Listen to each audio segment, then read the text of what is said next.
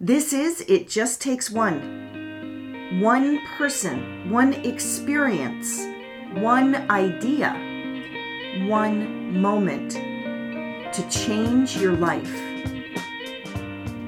Here's what's coming up on today's show.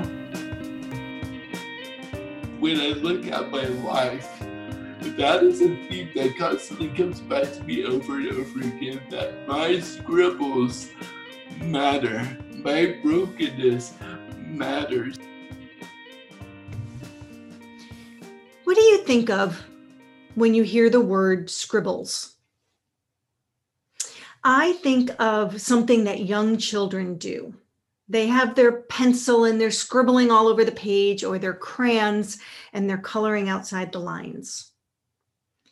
And even though those scribbles are outside the lines, they often turn into something very special and beautiful. In fact, I have boxes of things that my own children scribbled throughout preschool and elementary school stored away in my attic. Well, my guest today has written a new book, a best-selling book called Scribbles. And as you listen to him, you are going to hear what Scribbles means to him and how it defines his life and his purpose. When we start talking, you will immediately notice that he has a disability, and you will have to listen closely so that you can understand him. He once said to me that even though he is a presenter on stage and often worried that people would be able to understand him, that someone once gave him feedback saying, when somebody has a disability and we have to lean in to understand them, it makes us pay attention more closely. And I think that is one of the many gifts that Chris will give to you as you listen to the podcast today. I'm going to let him share his story, but as you listen, I want to encourage you to think about the scribbles of your life. How well are you using them to live your own purpose? Let's hear how Chris does the same. Go ahead and sit back and listen in as Chris Simning shares his story. Hi, Chris. It's great to see you. Welcome to It Just Takes One. Hi, Kelly. It's so good to be with you. I hope all is well. Everything is well, and I am so happy to talk with you because this is the first time that we have seen each other since the book has been published. And so I'm anxious to share with the listeners what this has been like for you and all the ups and downs of this whole process as we get started. So I actually want to start with something that is somewhat simple, but also very profound. And in this case, it is the title of your book. The title of your book is Scribbles. A very simple title, one word, but it has a very profound meaning, Chris. And I really would like for you to share with the listeners what Scribbles means. Sure. Scribbles is very dear to my heart because it's a theme that has been woven throughout the entirety of my life. I struggle with tremors in my hands because I have a disability. And so because of those tremors, I was never able to write legibly with a pen or pencil. And whenever I tried to do it, my tremors make the letters jagged, or they would fall diagonal off the page, or they would not fit within the notepaper lines. Mm-hmm.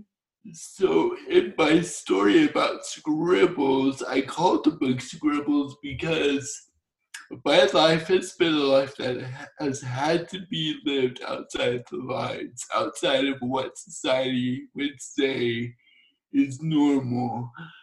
Because of my challenges, because of the obstacles that I've had to face. So to look at my penmanship when I write out something with my hands with a pen or pencil, they're shaky letters and they're not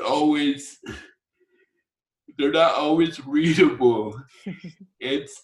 That's okay, but I feel like when I sat down to write out this story of this book, God really impressed upon me to call it scribbles because when I look at my life, that is a theme that constantly comes back to me over and over again, that my scribbles matter. My brokenness matters.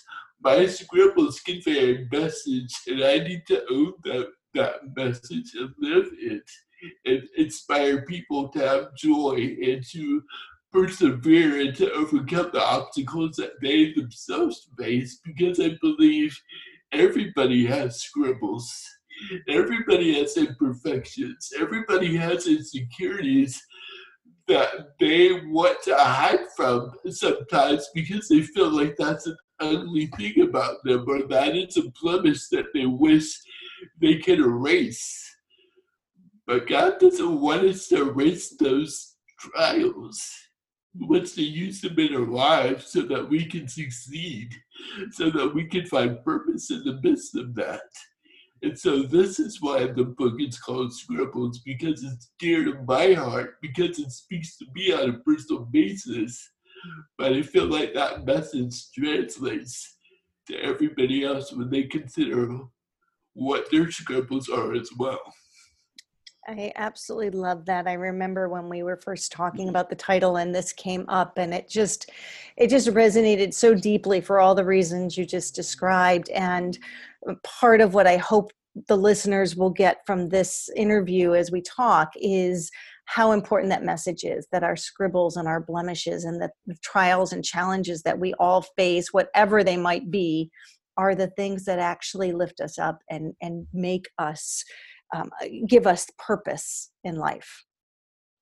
And so, and actually, I love the front cover of my book because it's actually my penmanship, and I write out the word scribbles, and it's on my cover. And when you pick up the book, if you don't know my story, you may wonder, scribbles? What does that mean? But my letters go outside the lines of the notebook paper, and it's a monument for me because I feel like this is an act of celebration that I've had the opportunity to get my story out there in a book form. Yeah, it is. Let's start talking about some of those scribbles of your life and how your life trajectory has gone in its own very unique direction. Let's go way back to really when you were a young boy. You share in the book about what it was like to live in your neighborhood and play with the kids. Tell us just a little bit about what life was like when you were very young. Nostalgia to think back all those years. So when I was a young boy, I played with the best of them. I outran most of them. I was very adventurous. I was very naive to the point that I was actually hilarious without my knowing it because I was so innocent. I loved read machines and big wheels and bicycles and played hide and seek and all those games, and I just enjoyed living as a boy. Then, when I went to kindergarten at the age of 5, I was so excited to go to school and to be a big kid, so to speak, and have my lunch pail with me and go down the street to where the public school was. And as I started going through the kindergarten experience, it just took 3 weeks. And my teacher started to observe some things that I was doing at my desk. In particular, she was noticing how I shook my hands and how they trembled. And she started to make some assumptions about things. And she called my mom one day to ask if they could have a conference. And my mom, so what did he do now? And so she went down to the school and they had a chat. And the teacher just pointed out to my mom that she's been noticing that there are some delays in me.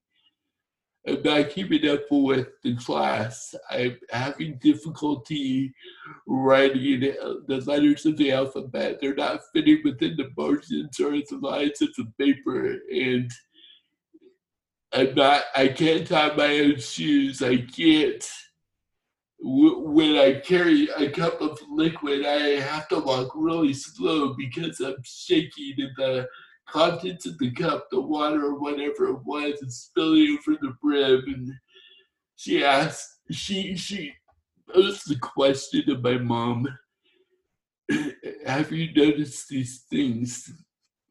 And my mom said yes. And she brought it up actually with my pediatrician. And my pediatrician said, oh, he's a chubby kid. He's delayed because of that, but he's going to grow out of those things. Don't worry about it. It's not a big deal. But my kindergarten teacher did not agree with that assessment, and she recommended that I be tested. And so I was tested, and I was diagnosed at the age of 5 with Pfeiffer cerebral palsy.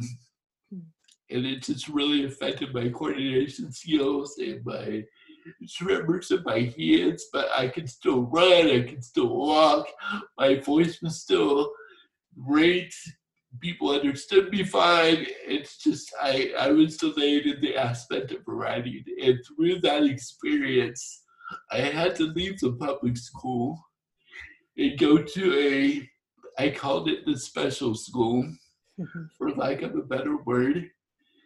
It's that full year I went to the school, which was a school that would teach me the skills of being a kindergarten student, but they were also therapists. They figured out ways to help me adapt to school so that I could go back to the public school with my 5 minutes cerebral palsy. And they taught me how to type with a typewriter. If you remember what a typewriter is, so many years ago. Those of us who are ancient. Yes. And that's how I started to write. And I put away the pen and the pencil because it took me forever to write something, and typing became easier for me. And so the year after that, I went back to the public school. And all through my schooling years, I was mainstreamed. I never had to be placed in special education, although I did have tutors that would come help me for sure. But I always had to sit by an outlet next to the wall so that I could plug in my electric typewriter. So if you were in my class and you were writing your assignments out and working at your desk, you had to get used to the tapping of the keys on the typewriter. That's just how it worked. And it didn't really deter me. I still thrived. I still ran. I still played games. I still enjoyed life. And that really didn't deter me at all. I'd like to just share one little excerpt from the book during this time. And it is the moment, Chris, when you were getting ready to go to school, and it was the recognition you weren't going to be getting on the same bus as the other kids because you were going to be going to this special school. And you wrote this: stepping onto that little yellow school bus was the first time that I ever felt different from everybody else that I had associated with as a child. It was the first time I ever felt lonely. I experienced emptiness, an overwhelming sense of disappointment, and there was a hopeless sadness that lingered.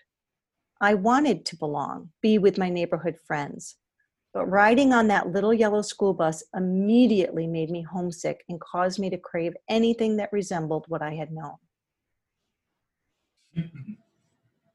Yeah, it was.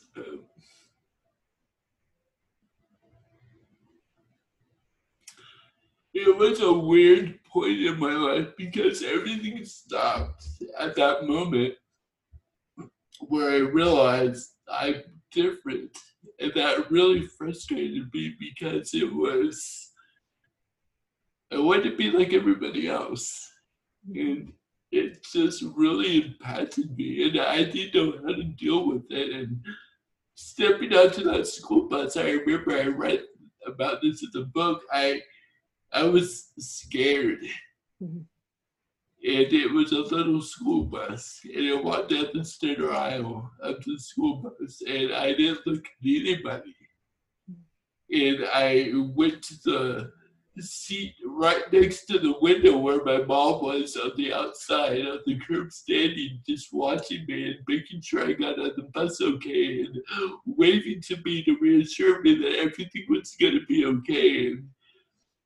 And then the bus took off that first time, and I remember looking out the window back to my mom, wondering what was going to happen. And we had been to the school a couple of times for orientation, and for me to understand that how the system was going to work and what it was going to entail for me to be a student there. But that was the day my mom had to let go, and that was difficult for her too. And so here I was at this little yellow school bus being whisked away 20 miles away from where my home was, and going back and forth every day, getting on that little school bus for that whole year.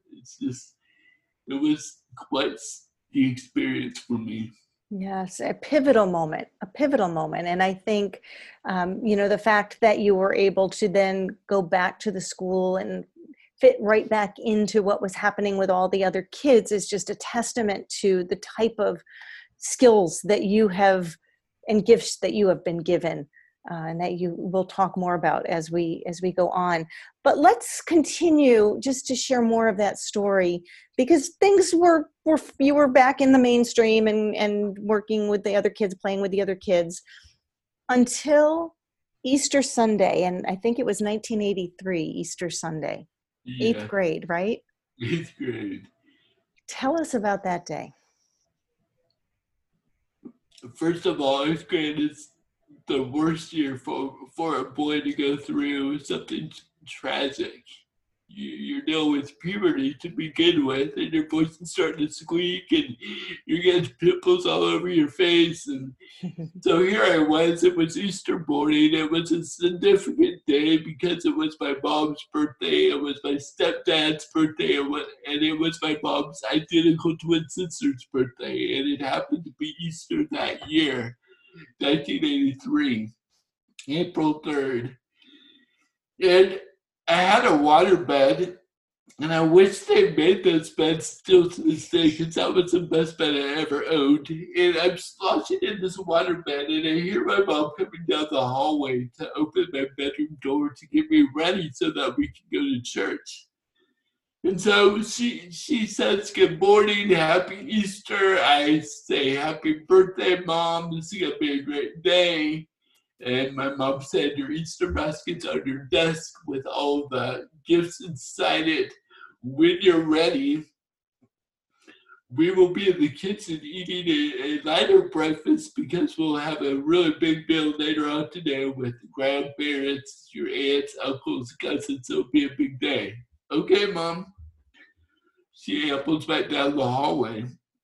So here I am, laying on my back. I'm sloshing around in my water bed.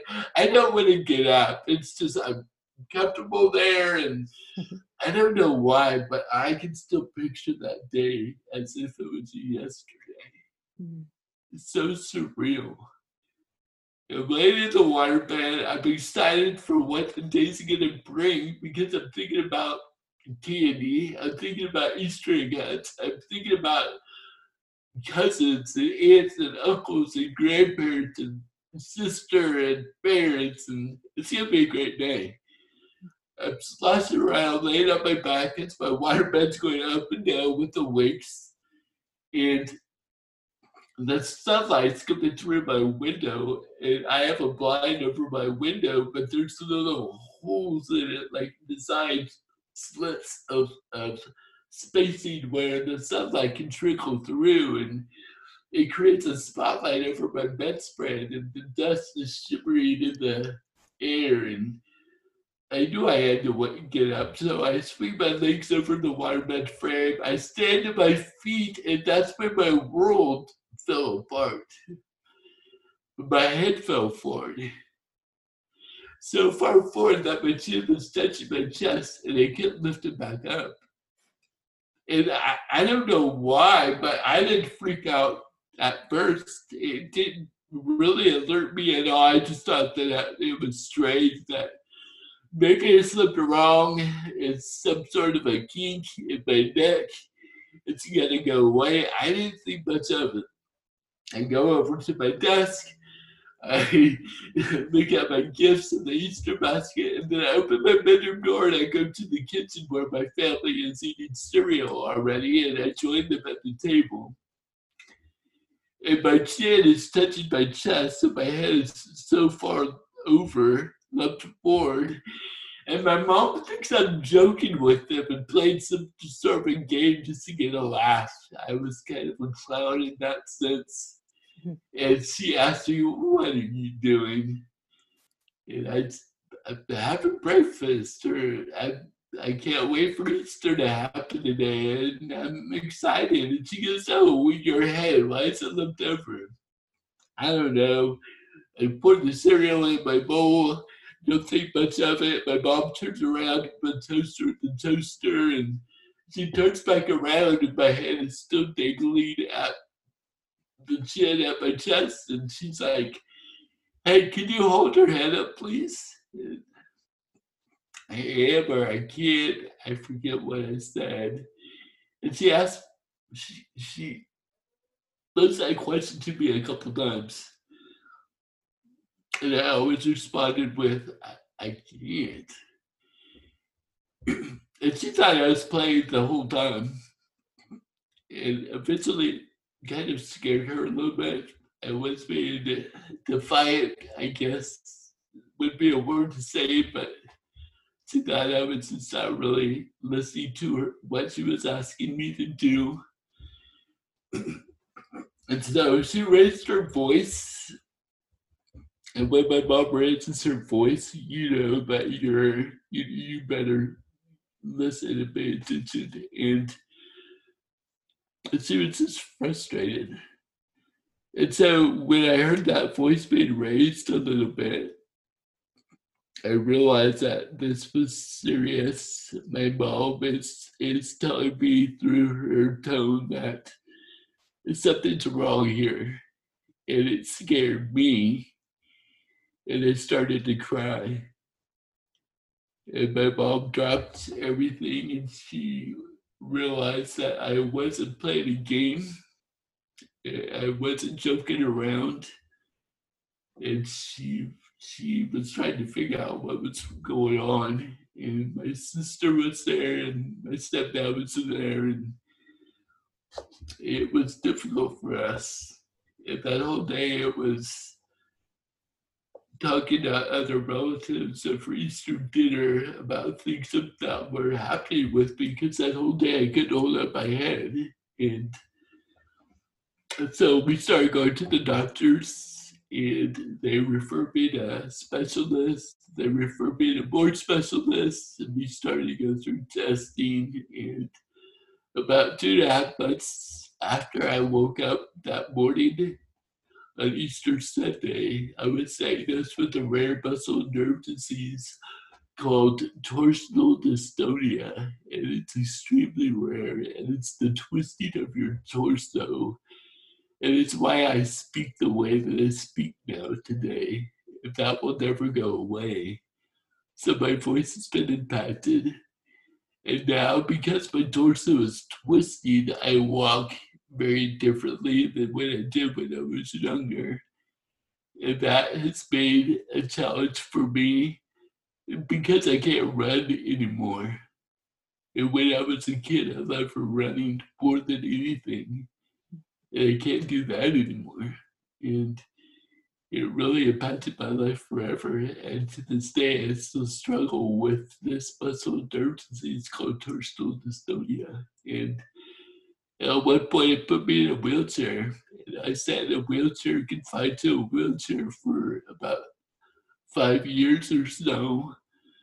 People had to bathe me and dress me, and we thought that I was going to die at one point, and it was just a scary moment for us. And my life has been a series of scribbles ever since, just trying to make sense of what is the purpose of my story here?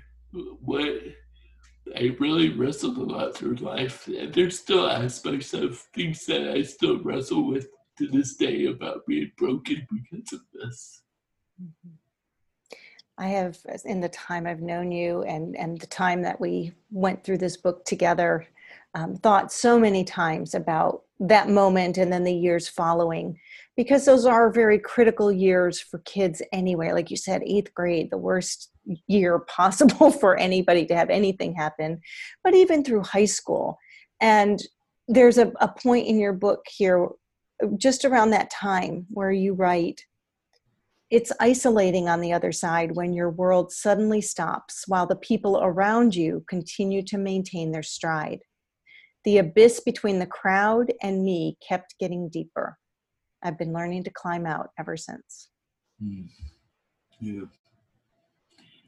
I've really wrestled with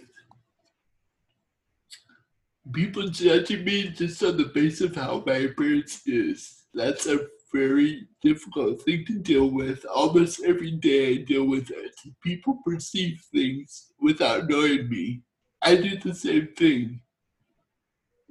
I'm no different. I do the same thing as well. It makes sense. But to climb out of the abyss ever since is my reference to, I struggle with feeling like I have to prove myself to people that I'm not an idiot, that I'm not stupid. And because of that, you can attest to this, Kelly. I have a type A personality. I am a perfectionist to the T. And it's just, I'm very intentional about things. And when I commit to something, I do to the best of my ability. It probably frustrates people, but there's just this psychological aspect about me that I have to be perfect. I have to prove to people that I'm worth it. And I don't like that struggle that I deal with every day with that aspect of my life. But that's something that I wrestle through all the time because I don't like to be perceived to be indifferent.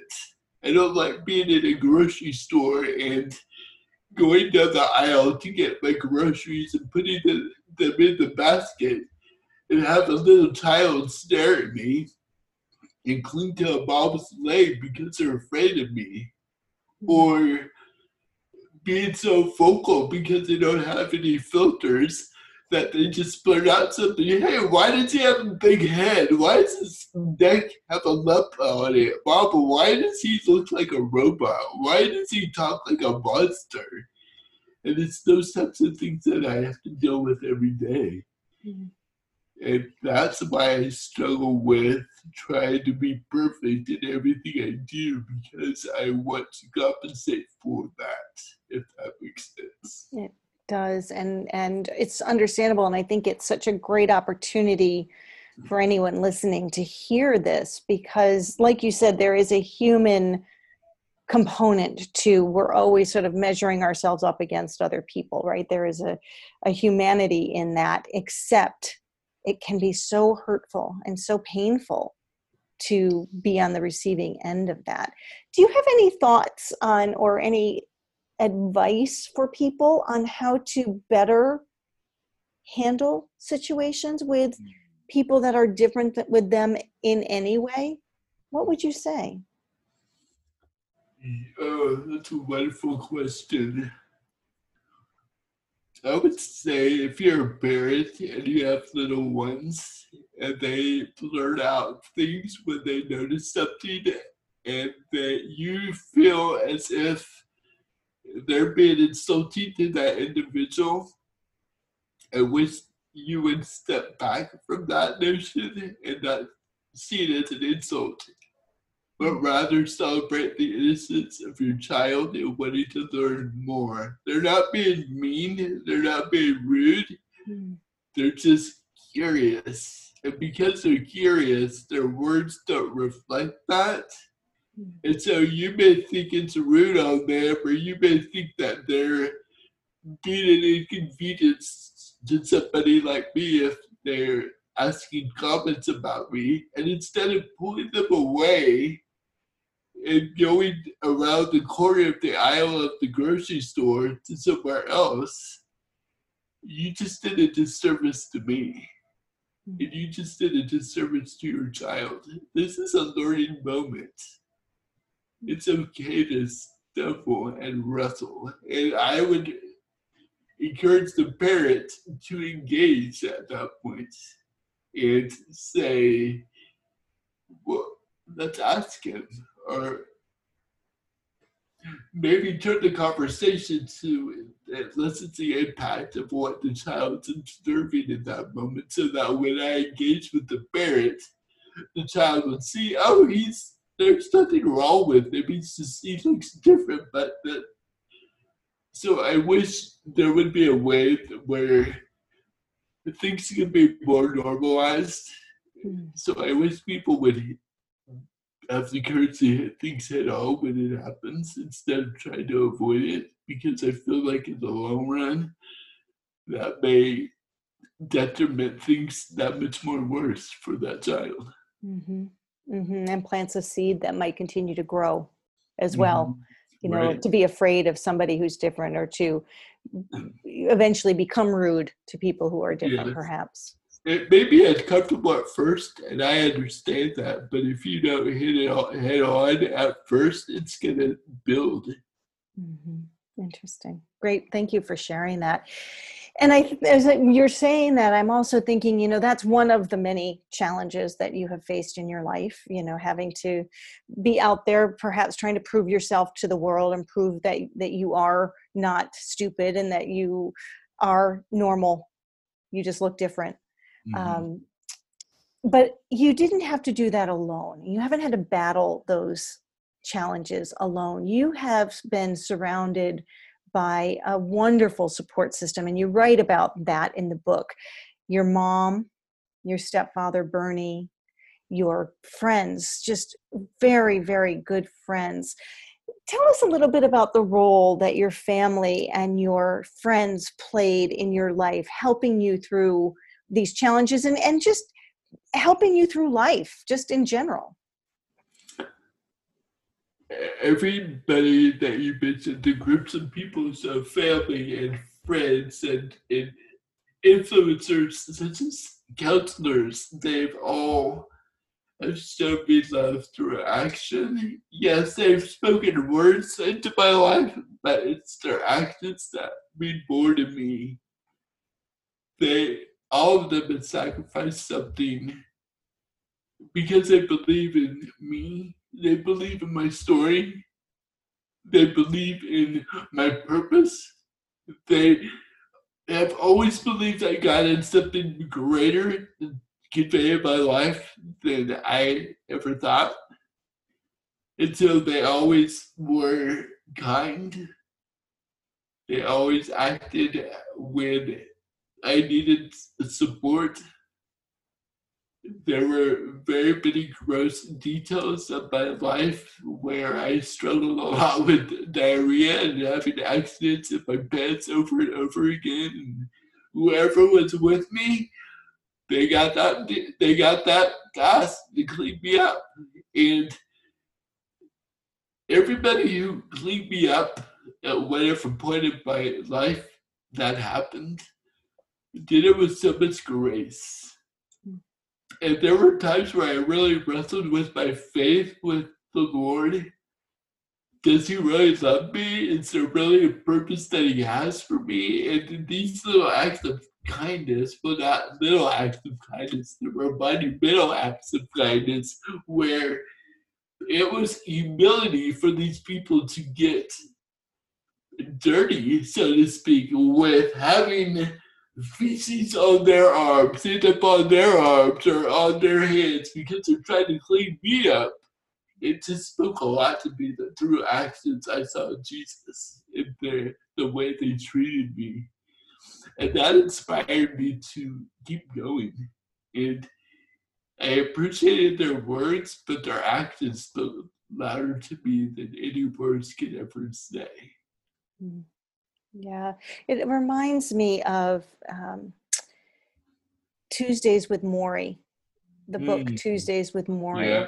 when Maury had ALS and was losing, he was the professor, and Mitch Albom was the author, was his student, and he was telling him that he was able to handle all the things that he had lost in life until the moment when he could no longer go to the bathroom by himself, and he had to be cleaned, and he had to wear a diaper, and there's just this, I guess, the ego and just the vulnerability that it presents to be that open and that vulnerable with somebody else and allow somebody to take care of you that way. And I remember him saying, as a teacher, he's always looking to teach, and his lesson from that was, finally he got his mind around it. He said, what I realized is that when I was young and I really needed to be diapered as a baby, I couldn't appreciate it. I had no ability to understand it or appreciate it or show my appreciation for it. But now I can. And so the gift that this was giving him was the ability to show his appreciation. And so as you're saying that, I'm thinking the same thing, that one of the gifts of that, not only in recognizing the love and care and the reason to keep going, but also just the gift of appreciation, that somebody would be able and willing to do that for you. Mm-hmm. My parents are troopers. They were, wow, when my life was at its worst, there were probably 4 years of the unknown, of washing me, bathing me, dressing me, all these things. They sacrificed so much of their time, of their efforts, and just really focused on me. For one, they thought they were going to lose me, so they went and focused on me as best they could with the time they had left with me, which is the eerie thought to think of. And they have impacted me. And to this day, we are very close, my mom and Bernie, and they're incredible parents. And it's just amazing to watch how the love of a parent really over exceeds a child's expectations. It's just amazing to watch that. And as a mom myself, I have often also, put myself in your mom's shoes and thinking about what this was like to go through this as a mother, and how much you would just give it up if your child could be okay. And I would especially think about that in the point of your story when you really thought the end was near. There was a time, I think late in high school, senior year, Yes, where things were not going well. Would you share some of that? That was really a scary moment in your life and in your mom's life. yes. I came to a point my senior year of high school where things were not getting better at all. I was in the wheelchair at that point. So in between my junior and my senior year of high school was the summer where I was confined to a wheelchair. And going through the senior year of my high school was very difficult to me, because talk about the abyss, well, it just got deeper and deeper and deeper. And I felt worlds apart from my peers. Yeah, they were always encouraging to me, but they would see me in the hallway and somebody would be pushing me to my next class. They were always there to rally around me, say hello, and I developed some really good friends. But I realized that my life was getting worse. And talk about internalizing emotions like we did a little bit ago. I started to internalize that much more of emotion. And one day I remember having a conversation with my parents, and I didn't want to ask the question because it scared me to get the answer. But for some reason I mustered up the courage, and I asked them, am I dying? And they didn't know how to respond. And their answer was, yes, you are dying. And we don't know how much longer you have with us. But that's not the answer they gave me. And they knew that I was a fighter.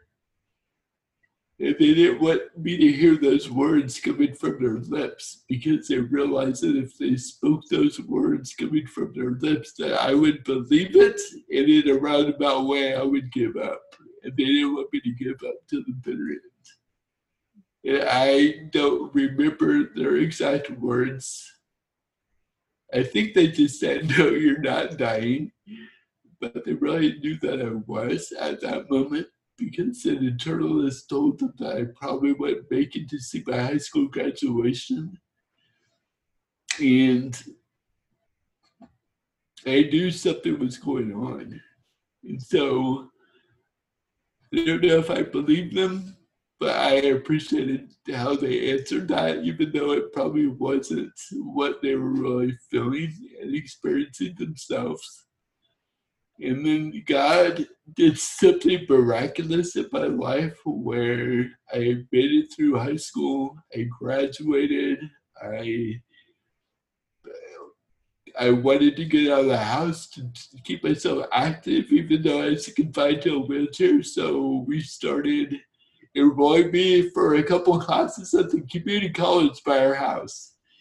And I didn't think much of it. I just wanted to be social as best that I could, get out of the house, experience some things, and never dreamed where the college experience would lead me.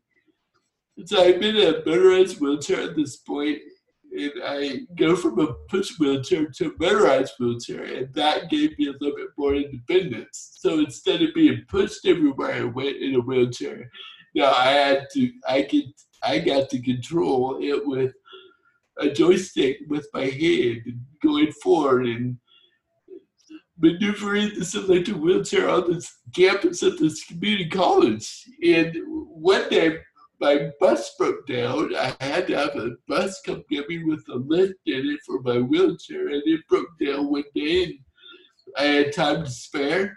So I started to go around the campus, and I just was exploring, and I went behind the gymnasium, and there was an Olympic-sized swimming pool, and there was a class going on, a swim class of people with disabilities of various kinds, and they were enjoying their life and having fun with this class. And I stopped to observe it, and I thought that looked fun, and I wondered if I could do it. And so I went to my doctor, and I posed this question to him.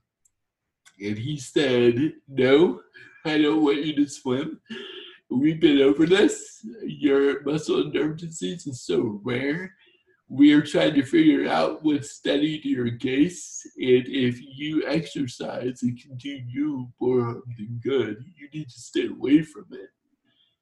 And I politely said to him, well, the medication that you're giving me is doing nothing for me either. It's actually making me sicker with the side effects as you increase the dosage. And he laughed because he knew that that was true. They were just trying to help me the best they could. And I respected everything they did for me. It was amazing how they were trying to figure things out. They were learning along the way. And so finally he relented and said, well, if you really would like to try swimming, okay. But if it affects you, you need to promise that you would stop. I did. I promised him that. So I got involved in swimming, and it just turned out to be one of the best things that God had for me. And I started in water therapy. I started in a life jacket, and 2.5 years later, I was swimming. I was walking in the water, not on the water, because I would be a Peter at that point, but I was walking in the water, taking steps, and slowly but surely, swimming was the tool that God used to build up my strength. And 2.5 years later, people held on to me outside the water. I could somehow manage to move my legs, and that's how I eventually began walking again. So I haven't been in a wheelchair since I was 23 and I'm 52. So it's been years. And I tell people everywhere I go that I'm healed. And it's funny to get the reactions. Healed? How can you say you're healed? Listen to the way you talk. Look at the way you walk. You're obviously not healed. You have this disability. And I like play with them. And I look back at them and I go, well, you're not healed either. Look at you. Because we all have our issues. We all have our scribbles that we're trying to navigate through life, because God, through our obstacles, is building in each one of us a story to tell, a story of hope, a story of inspiration, of courage. And I feel my life has been a blessing ever since. It's been a joy. And now I'm driving a car and living on my own. I'm speaking. That's what I do now for a living, and I get to travel the world, mostly the country, but I've been out of the country a couple times, and I am able to be a motivational speaker and tell my story to crowds of people, and I love it. It's a joy, and I am living a life that I never thought I would be able to live. There's actually a moment right here in the book where you actually talk about a card that you received that read, "You will see the world and the people in it before your lifetime is up." Yes. Somebody gave me that card once, and in it, they wrote those words. And I loved the sentiment. I love what those words conveyed, but I didn't really understand its meaning until later. And call it a prophetic word, but the person that picked those words, they were right on. They saw something in me that I can see in myself. And what they wrote in that card is actually what I'm living out today. I am seeing the world and the people in it because of my torsional dystonia, because of my trials, because of my obstacles. I am seeing the world and the people in it because God has made a way for me to speak it. And it's ironic because when you listen to my voice, it's difficult at first to understand me. And there's certain words that I have a hard time pronouncing. So I pause and think of a different word to say instead. And you would think just with hearing my voice that I would be a speaker. And I wouldn't think that either. I don't have the voice for it. But I do. Mm-hmm. And somebody pointed out to me, do you realize that the sound of your voice is actually a gift to you as a speaker? Because it causes your audience to pay attention. And if they don't pay attention, they miss something. So your voice is actually a gift because it draws people in to be quiet. I have friends who are youth pastors. And whenever I go speak to their junior high students, they are floored at their attention span. And I will speak to them for 30 to 40 minutes and they don't move because they're just mesmerized, because they have to pay attention to my voice so that they're able to understand what I'm saying. And that's a gift. It is a gift. It is a gift. It's so true. And you know, even as you are presenting now, I want to bring us forward because I want to talk about this book, because not only are you speaking your story, but now you have written your story, and there is much more between where we just left off with the swimming and walking again and today, where we're going to talk about your book. So people will need to buy the book and read more about what you've been through. But I would like to bring us to now and talk about this book. Because the first time you and I ever spoke, Chris, you said, I don't know if I can actually write a book, but I really feel like this is where I need to be. I want to write it. I want to share it, and I'm ready to go. how do you feel now, having written not only a book, but a best-selling book? It still hasn't hit me that I'm an author. It's still very surreal. I've been having this idea for writing this story in book form for years, decades, 30 years. And I would begin and I would stop. I would begin and I would stop. I am not a writer. It doesn't come naturally for me. Writing this book probably took me twice as long as it does the average writer. It's just, that's the way it is with me. I labor over every word, and it's exhausting. And writing a book was probably more difficult. I know this is a bold statement, but I would say it was more difficult for me to write my book than it was to get me 2 college degrees. It was very difficult, and I don't say that lightly. It was exhausting. It was very painstaking, but it was an active discipline that I wanted to do because this was a goal that I wanted to achieve. And at one point, a friend approached me and said, "When are you going to pick up the pen again, so to speak, and write your story?" And I told him that ship has sailed. I tried it, and I just can't do it. He said, "Yes, you can. You just need to work at it." I know your story so well, Chris. How about I give you assignments, so to speak, and I will bring up different aspects of your story, and your assignment would be to write about that story. Don't worry about chapters, don't worry about pages, just write what I ask you to write about. And so we did that for a while. And what he was doing was wise. He wasn't just trying to motivate me to get that going in me. And eventually he stopped giving me assignments and he let me just go with it. And I found myself eventually writing and writing and writing. And eventually, after 2.5 years, I had a manuscript. And they were all in order of chapters that I wanted the book to flow in. And I called it Scribbles because of that. The theme of my life that God has constantly shown me about what He wants for my life as for purpose.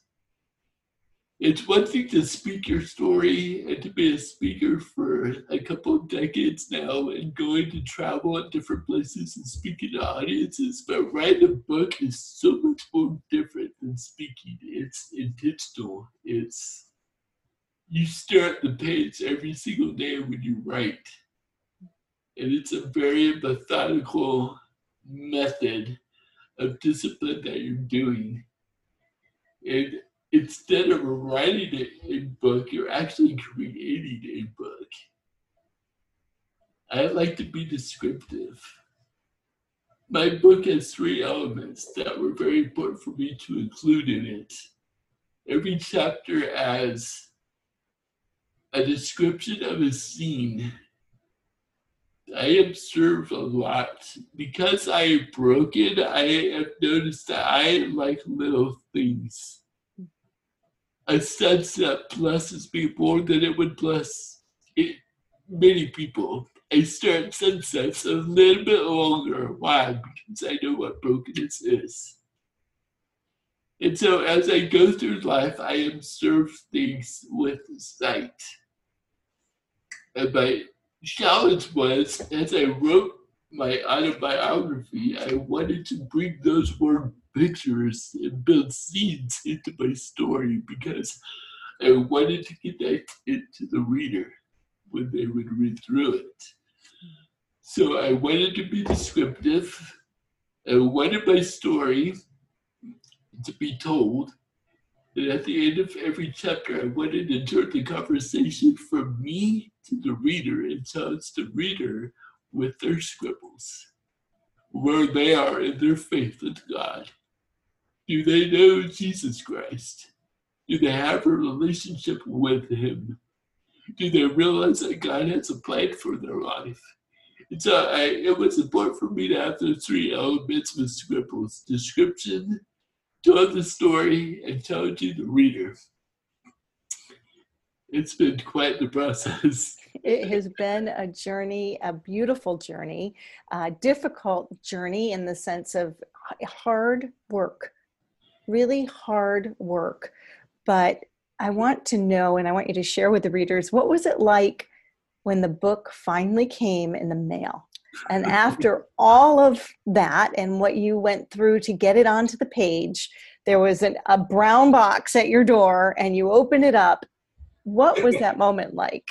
I opened it up and I stared at my front cover of the book and stared at my penmanship on the cover of the book, scribbles, and below it at the bottom, I stared at my name, Chris Simney. And I thought I was dreaming. And I can't believe that this is finished. And I flipped through the book flipped through it with the pages and all the chapters, and it was exhilarating. And it was an accomplishment that was difficult to describe because it was a life dream of mine for years. And to hold your book for the first time, it's an experience that you can't describe it. But it's your book. It's your message. It's your story. It's how you, through God's help, it's purpose bound, for lack of a better word. And now it's God's story, and it's gonna breathe, and it's gonna gain traction, and it's gonna influence audiences that with speaking you're not able to do so. And it's gonna get into more hands. And what I like about my book is there are some things in this book that I don't think I ever spoke about from stage. And so even those who know my story inside and out because they've heard it spoken over the years, even they will find something different and new that they never knew about me. And that's the beauty of this book. And it was a labor of love. And I'm proud of it. And it's fun to hear people talk about what they're getting from the book. And I didn't tell people I was writing a book, not this time around. And so once this book was in my hands, I realized, okay, now I can let people know that I did this. And when I posted it on Facebook for the first time, it felt like it was Christmas because people were receiving this gift. And it was a joy for me to watch their expressions because I think a lot of people who know me have been waiting for me to write a book. They may not have ever vocalized that to me, but they've just been waiting. And so when it hit the shelves, and when it hit Amazon, it was just a joy to see the reactions. And it's been a fun ride ever since. And it's been a couple months now, and it still doesn't seem real to me. Well, it's only the beginning of that ride for you. And you mentioned Christmas, so I feel like we should make a comment to people that if anybody is looking for a Christmas gift, it is a beautiful gift that they can give. You know, this book, Chris, I mean, it's just an intriguing story. You from literally the first sentence until the end, it is captivating. And yet it isn't just for somebody who is looking to understand an interesting story or a disability or anything like that. It's really a book, Chris, I think, for someone who is challenged and is wondering how to get through whatever their challenge might be. Somebody who is struggling with something and doesn't know how to get through. Or maybe you know somebody that is struggling and you would like to get them a gift of a book, because ultimately this book is about hope. This book is about hope. And I really encourage any of the listeners who might be interested in a story about overcoming challenges. This is a book for them. Would you agree? Yes, I would agree. I often tell people this. I don't have the answers. If this book wasn't a book to provide answers, as far as it is a book to help people celebrate their process. Because everybody processes difficult things in their life in a different way. I wanted this book to begin a conversation in their own journeys, about their own scribbles, to really consider their story. And how powerful their story can be if they just keep going with it, and if they just let it breathe life. It may not be the most beautiful aspects of what they want people to see about them, their blemishes, their scars, their brokenness, but it breathes life for somebody else when that is known. And to not give up on it, and to find a way to let God use what you have that you feel is weak about you to be a blessing for somebody else. Beautiful. We could share so much more, but I do want to encourage the readers to get the book and read more themselves.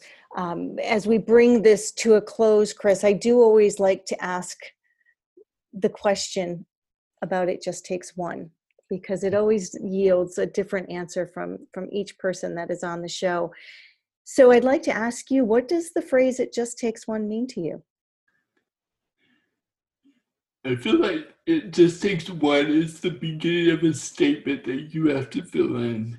And it just takes one to inspire somebody else to live their purpose. It just takes one. That's my story. That's the way. When people reach out to me, the way when I was really wrestling through my disability, my parents, my friends, counseling, it just takes one to inspire you to dream big. And when you dream big, you discover that you have a purpose that becomes a gift inside of you that you are able to share with others, and if not the entire world. And it just takes one to allow people to dream. It just takes one to inspire somebody to be different and to realize that their difference ignites a purpose within them. And it becomes a message that they, in turn, just to become just one, eventually for somebody else to do the same. That's what it means to me. Beautiful. It actually leads right into the final paragraph of your book, actually. I want to be contagious. I want people to know that my life has been with Jesus. I am whole. I want to be a distinguishing mark. It's how I choose to live in the scribbles. This is how I write. Yes, amen. It is how we write. It's how we interpret the obstacles of our life to find the meaning of what they convey to other people, if we just have the courage to live through it. Beautiful. Chris, thank you so much. Before we finish, can you share with the listeners where they can find your book and where they can find you if they'd like to find out more about you? Yes, absolutely. You can find the book on Amazon. You can type in my name, Chris. I mean, scribbles might be a common word in the search. So if you type in Chris Simning, S-I-M like Mary, N like Nancy, I-N-G, you'll find Scribbles right there on Amazon. And if you would like to learn more about me and my speaking, this ministry that I'm a part of, you can go to chrissimningoneword.com and you will find me there. Wonderful. I will make sure that is included in the show notes as well, so that they will have that available. Chris, it was a pleasure from beginning to end. I know this is, the end of our journey together as you writing, but I do look forward to staying in touch and watching where you go from here. Congratulations and thank you. Thank you so much, Kelly. I really appreciate all the work that you have done for me, and it's been a joy to get to know you, and I know that we will stay in contact. Thank you so much.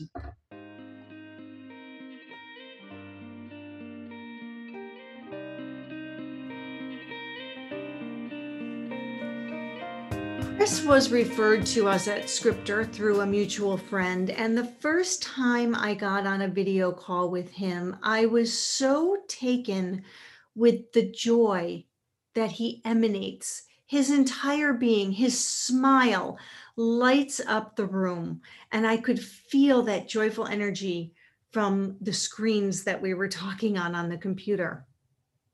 He is a very special man, given a very special gift. And although many of us would struggle to call it a gift, I hope that now that you've listened to his story, you can see that it is. God's purpose in his life is clearly evident, and his story and his scribbles are all there to show you what it is. He made many comments that I thought were profound. But even as he was talking and as I had edited his book, I kept being drawn back to that one day, that one Easter Sunday, when he got up out of bed and was no longer the same. I can't imagine what that moment was like for him and for his family. But I do know that through his faith, through his family, through his friends, and through the life that he has purposefully led, Chris's life became something even more that day. And I am so grateful to him for sharing his story and his experience with all of us. It's great food for thought, a story to stick with us even as this podcast comes to the end. Thank you so much for joining me today on It Just Takes One. Stay tuned for more episodes coming soon.